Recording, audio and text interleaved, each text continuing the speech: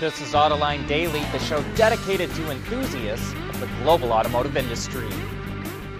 We know the automotive world is going electric. So what do you do with an old manufacturing site that still makes internal combustion engines?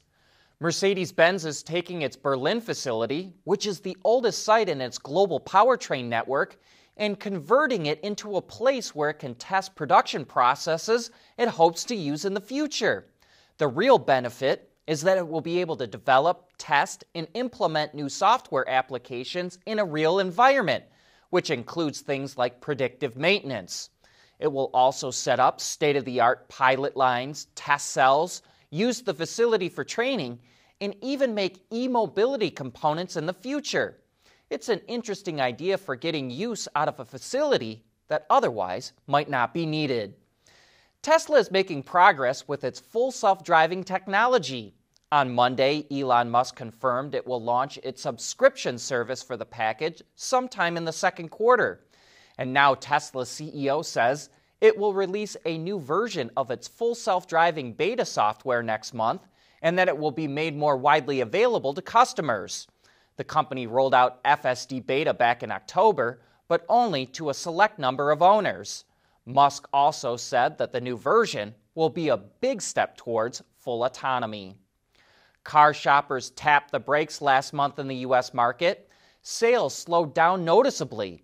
Of course, this is comparing sales to a year ago, and most states had not yet mandated shutdowns and quarantines. So it's not too surprising to see a year-over-year drop. Let's take a look at what did happen. Automakers sold 1.1 million vehicles, down 5%. The SAAR came in at 15.6 million versus 16.7 last year. Consumers bought 90,000 fewer passenger cars, down an alarming 25%. Light trucks were down by 79,500 units, off 7%. And for almost every automaker, it was a bad month, except for two. Tesla had a blowout month. Ward's Intelligence reports it sold 10,000 cars, up a stunning 63%. And Volvo was up almost 30%, with sales up across the entire lineup. We want to know what drives your testing. OTA, connected car, diagnostics, remote testing. Intrepid Control Systems is here to help you work from anywhere. Intrepid Control Systems, driven by your data.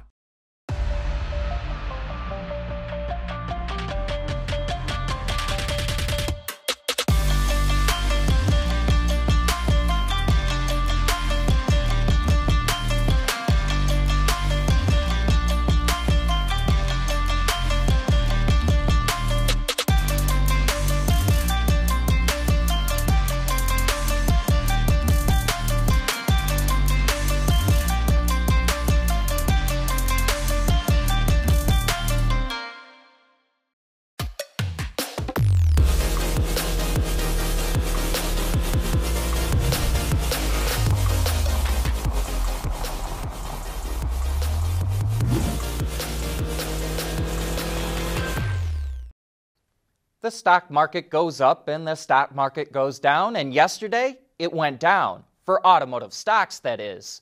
The Autoline stock index fell 59 points or 1.7%, but Ford had a decent day, up nearly 5%. Goodyear saw a nice pop of 4%, GM was up 3%, and so was Fisker. But just about everyone else was down. You know, which car companies are doing the best in China? Well, LMC Automotive just published the best-selling passenger brands there for January. Volkswagen tops the list, followed by Toyota, Changan, Honda, and Geely. The only U.S. brand that makes it into the top 10 is Buick, which just squeezed in the bottom of the list. By the way, this only includes passenger cars. If you add in light commercial vehicles, Changan moves ahead of Toyota. The all-electric Volvo C40 Recharge got its full reveal around the same time yesterday's show was going up, and our description of a fastback version of the XC40 is pretty spot on. Both ride on the CMA platform, but you'll also notice a new front-end design. Volvo calls the rear end striking, but we're getting some Aston Martin DBX vibes as well. Otherwise, the XC40 Recharge and C40 are mostly similar. The C40 offers a twin-motor setup that provides all-wheel drive, a 78 kilowatt-hour battery pack, and range comes to a WLTP estimate of 420 kilometers, which would be about 230 EPA miles. Production of the C40 Recharge kicks off this fall. And check out Hyundai's all-new compact crossover called the Bayon that was designed specifically for Europe's B segment. There's a couple of powertrain choices. The base 1.2-liter engine makes about 80 horsepower and is paired to a 5-speed manual, while a 1-liter turbo comes in 2 power outputs.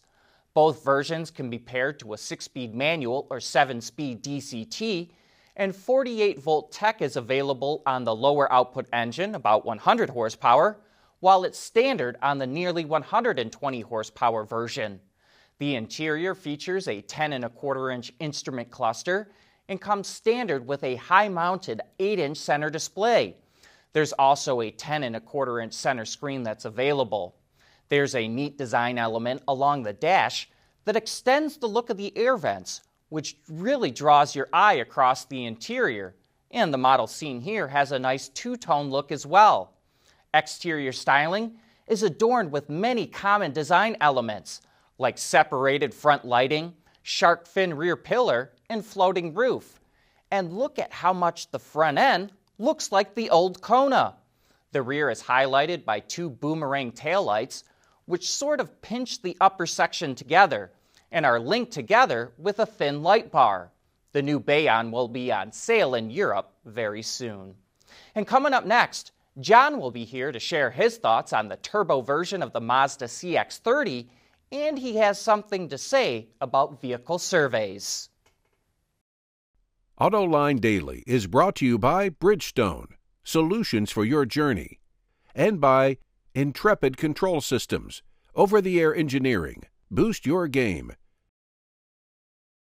A year ago, we had the Mazda CX-30 come through the Autoline garage, and you can watch what we had to say about it then in Autoline Daily show number 2763.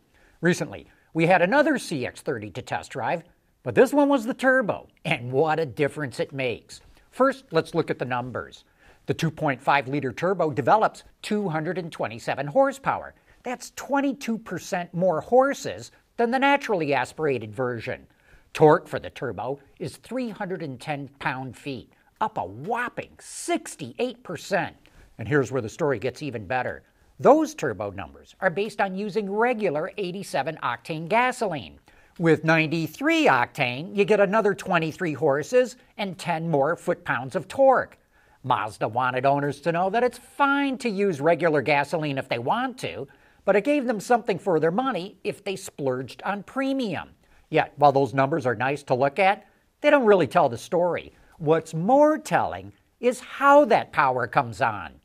Peak horsepower develops at 1,000 fewer RPM than the naturally aspirated engine, and you reach peak torque at 2,500 fewer RPM, and even fewer still with premium fuel. That really transformed the way the car drives. It's much more relaxing and easier to maneuver through traffic or go for the gusto of spirited driving. It quiets the cabin and reduces vibration because you're usually running at lower RPM. Okay, now for the bad news. Mazda charges over $6,000 more for the turbo. That is a healthy markup, but you get what you pay for, and the CX-30 Turbo is definitely a better car. Now for my op-ed piece today. You know, when Consumer Reports rates the quality of cars, it surveys its own subscribers. So it's really capturing the opinions of a universe of its own subscribers who fill out surveys. J.D. Power captures a wider audience, but it's also capturing the opinions of car owners who fill out surveys. I'm not convinced those are statistically valid methods, and that's why I like the IHS Markit Loyalty Awards. Every year, IHS Markit analyzes over 12 million new vehicle registrations to see what kind of car people had and what kind of car they went out and bought or leased. That allows Markit to measure which companies, which brands, and models have the highest loyalty. 12 million is a lot, and there's no surveys to fill out, so I like that methodology. And guess which car companies have the highest loyalty? GM and Ford. They usually don't do that well with CR or JD Power, but having the highest loyalty speaks loud and clear about their quality. JD Power and Consumer Reports also rate Land Rover and Alfa Romeo at the bottom, but IHS Markit shows Land Rover has the highest loyalty with full-size luxury SUV owners, and Alfa is the most improved. We've got the link to that study in our show notes if you want to dive down deeper into it. Years ago, the Packard Motor Company's advertising slogan was, "Ask the man who owns one." That's kind of a sexist way to state it today, but it's also considered one of the most effective taglines in the history of automotive advertising. And that is a wrap for today's show. Please join us again tomorrow.